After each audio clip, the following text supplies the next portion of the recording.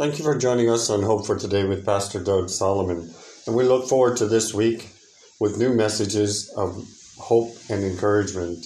And today's message is entitled The Wedding Feast. It's found in Matthew chapter 22, verses 1 through 14. And we'll begin reading with verse 1. Jesus spoke to them again in a parable or a story, saying, "The kingdom of heaven is like a king who prepared a wedding banquet for his son. He sent out servants to those who had been invited to the banquet to tell them to come, but they refused to come. Then he sent out more servants and said, 'Tell those who have been invited that I have prepared my dinner.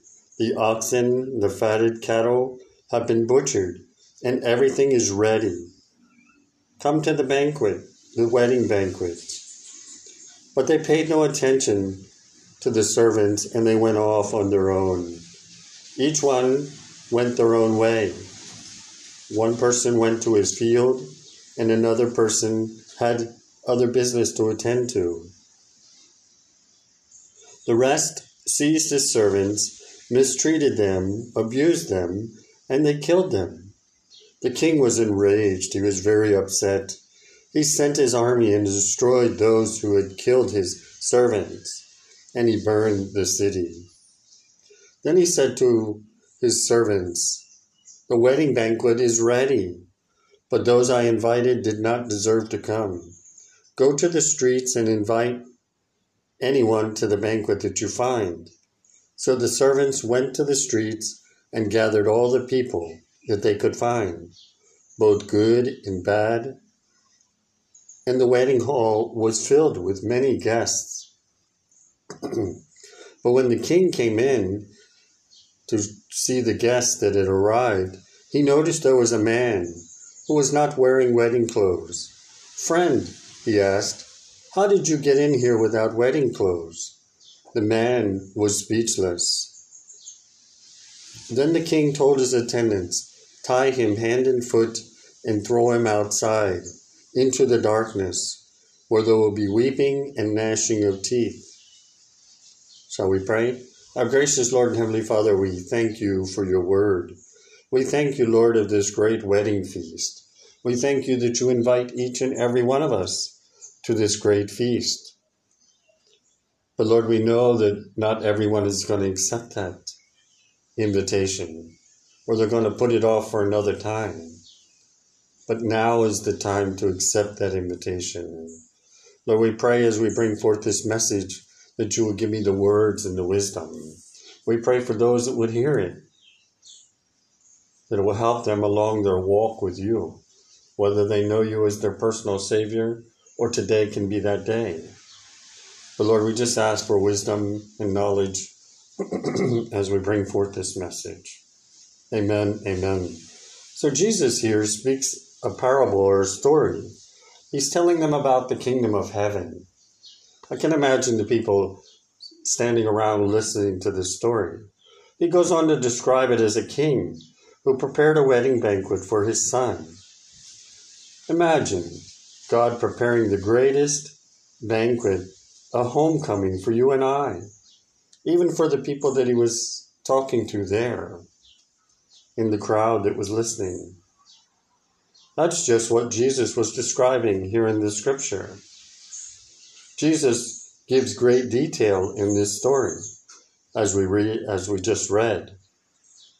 We see that God invited people from all walks of life. However, we see many people came up with excuses not to attend the great banquet. Let's look at the story and see who and what happens. We see in the latter verse 4, the servant says to the man, "Come to the wedding banquet." This was an official invite from the king. We see how people's priorities are earthly focused even in today. They're not heavenly focused. We get so busy with priorities here each and every day that we don't make room for God. We don't think of heavenly things. Another person said he had purchased land and he needed to go and see it. There were others in verse 6 who seized the king's servants. They mistreated them. They abused them.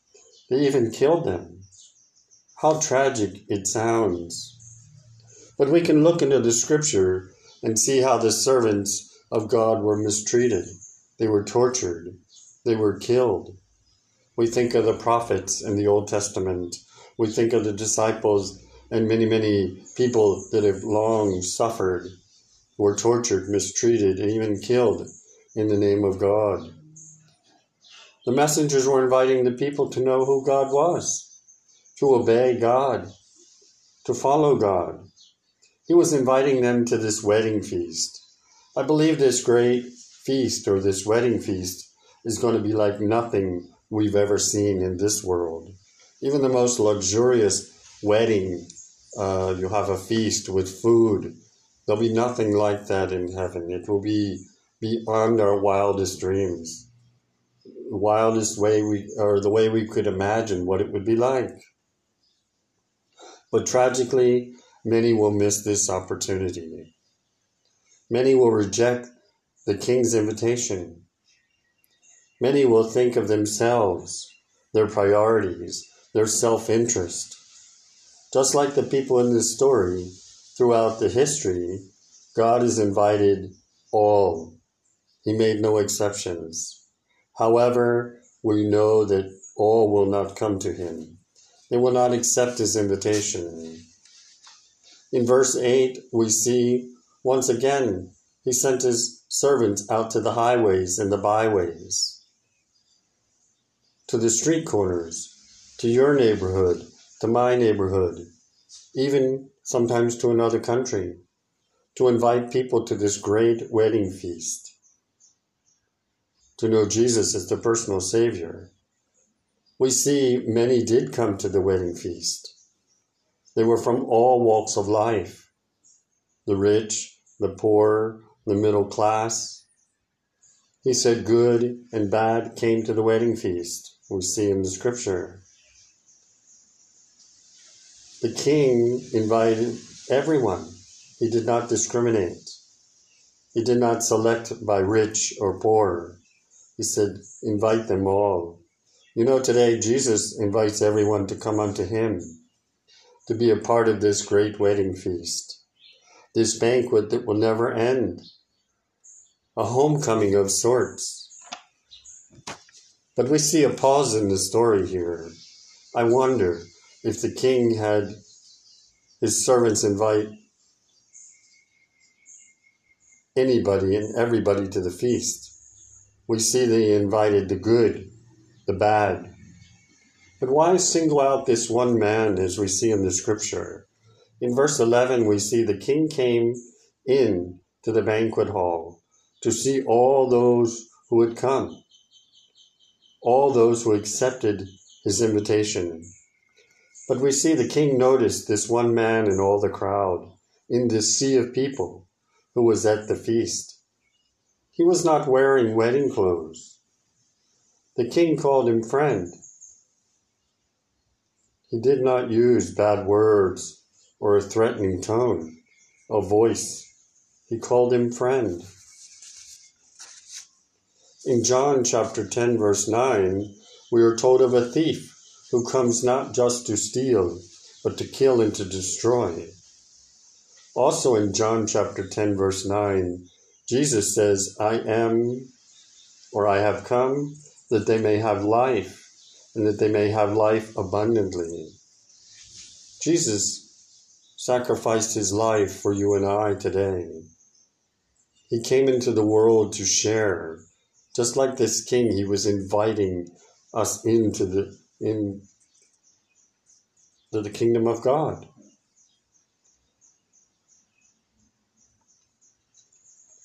In verse 11 of John chapter 10, Jesus says, I am the good shepherd.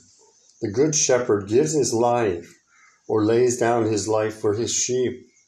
Think about that today, the sacrifice that Jesus made. In John 3:16 and 17, It says, "For God so loved the world that he gave his only begotten Son, that whosoever believeth in him should not perish but have everlasting life." But it says in 17, "God sent his Son into the world not to condemn the world, but the world through him might be saved."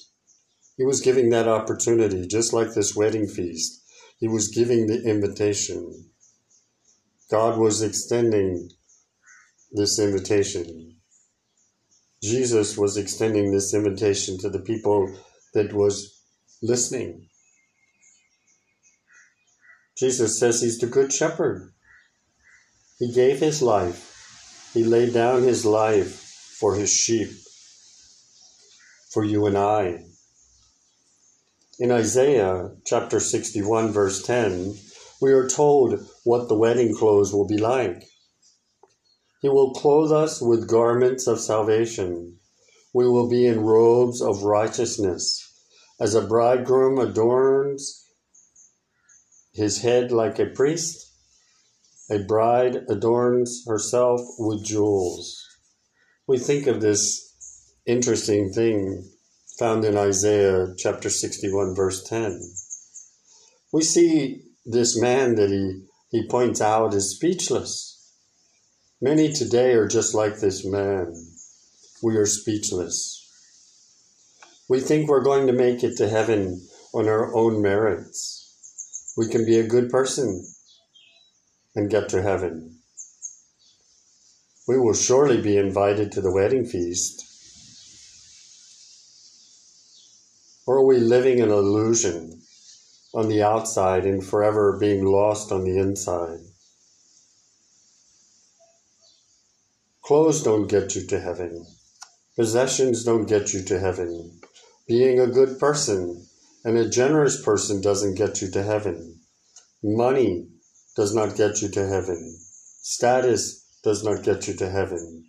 The only way to heaven is through repentance, humbling ourselves before Almighty God, surrendering our hearts and our minds and our lives over to the King of Kings and the Lord of Lords. So today, where are you among these people mentioned in Matthew 22, 1 through 14? Today, Jesus is calling. Will you answer the call to the greatest wedding feast in heaven? Shall we pray? Our gracious Lord and Heavenly Father, what a powerful message this is today. It reminds us of the world we live in today. How true it is, many are invited. How many people find excuses? Not today. Maybe next year I'll accept the Lord as my personal Savior. Maybe tomorrow. But in all reality, Lord, we're not promised tomorrow, the next minute. It's not a scare tactic. You know, many people say, oh, well, the churches scare us into believing or scare us to make a decision. But the reality is there is going to be a great wedding feast in heaven. You know, the angels rejoice when one comes to know the Lord as their personal Savior. I can imagine what it's like in heaven among the angels rejoicing. Choirs of angels, I can imagine on the day of the wedding feast what it would be like. We will be in the presence of the King of Kings and the Lord of Lords. But the sad thing is today there are people that are not going to accept. But as Christians, like these servants, we are called to share the good news of hope. We're not called to cram the message down people's throat or to pester people with the scripture, but we are to share our testimony. We are to invite people to this great wedding banquet, this wedding feast. Because what a glorious day that will be when my Jesus I shall see, when he takes me by the hand and leads me to the promised land. He's going to lead me and you, those who know he's the great shepherd, the shepherd who laid down his life for you and I. It was costly. It cost Jesus is life. But he gives us the hope of eternity. We have that promise through the resurrection of the Lord Jesus Christ today. So if you don't know the Lord as your personal Savior, today can be that day. If you're struggling with your relationship with the Lord, today can be the day that you can totally surrender everything over.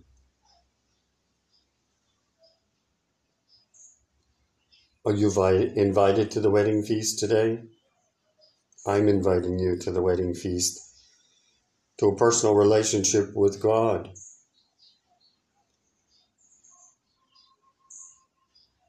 It's as easy as repenting, surrendering all over to the Lord Jesus Christ, your heart, your mind, your life. We give it all over to him, and he gives it back to us for service. We too can be like these servants. We can share the good news with the world around us, with our neighbor, with our community, with another country. So we ask a blessing upon this message today, Lord. We pray for those that are not yet ready to make that decision, but we pray somehow, some way they will review the scripture and they want to be counted among the people at the wedding feast. They will make a decision to follow you. This Monday can be the best day of their life. It can be the beginning, the start of a relationship with the Lord Jesus Christ. We can read his word. We can walk with him. We can talk with him. Along life's narrow way, just like the words of the song. He's our hope. He's our great shepherd. He will never lead us astray. We ask all this in the mighty name of Jesus. We thank you. We praise you. We give you all the glory and honor. Amen. Amen. So thank you for joining us on this Monday on Hope for Today with Pastor Doug Solomon. And we look forward to joining you on Tuesday with a new message of hope and encouragement. Thank you for listening. God bless. Have a great day. Pastor Doug Solomon.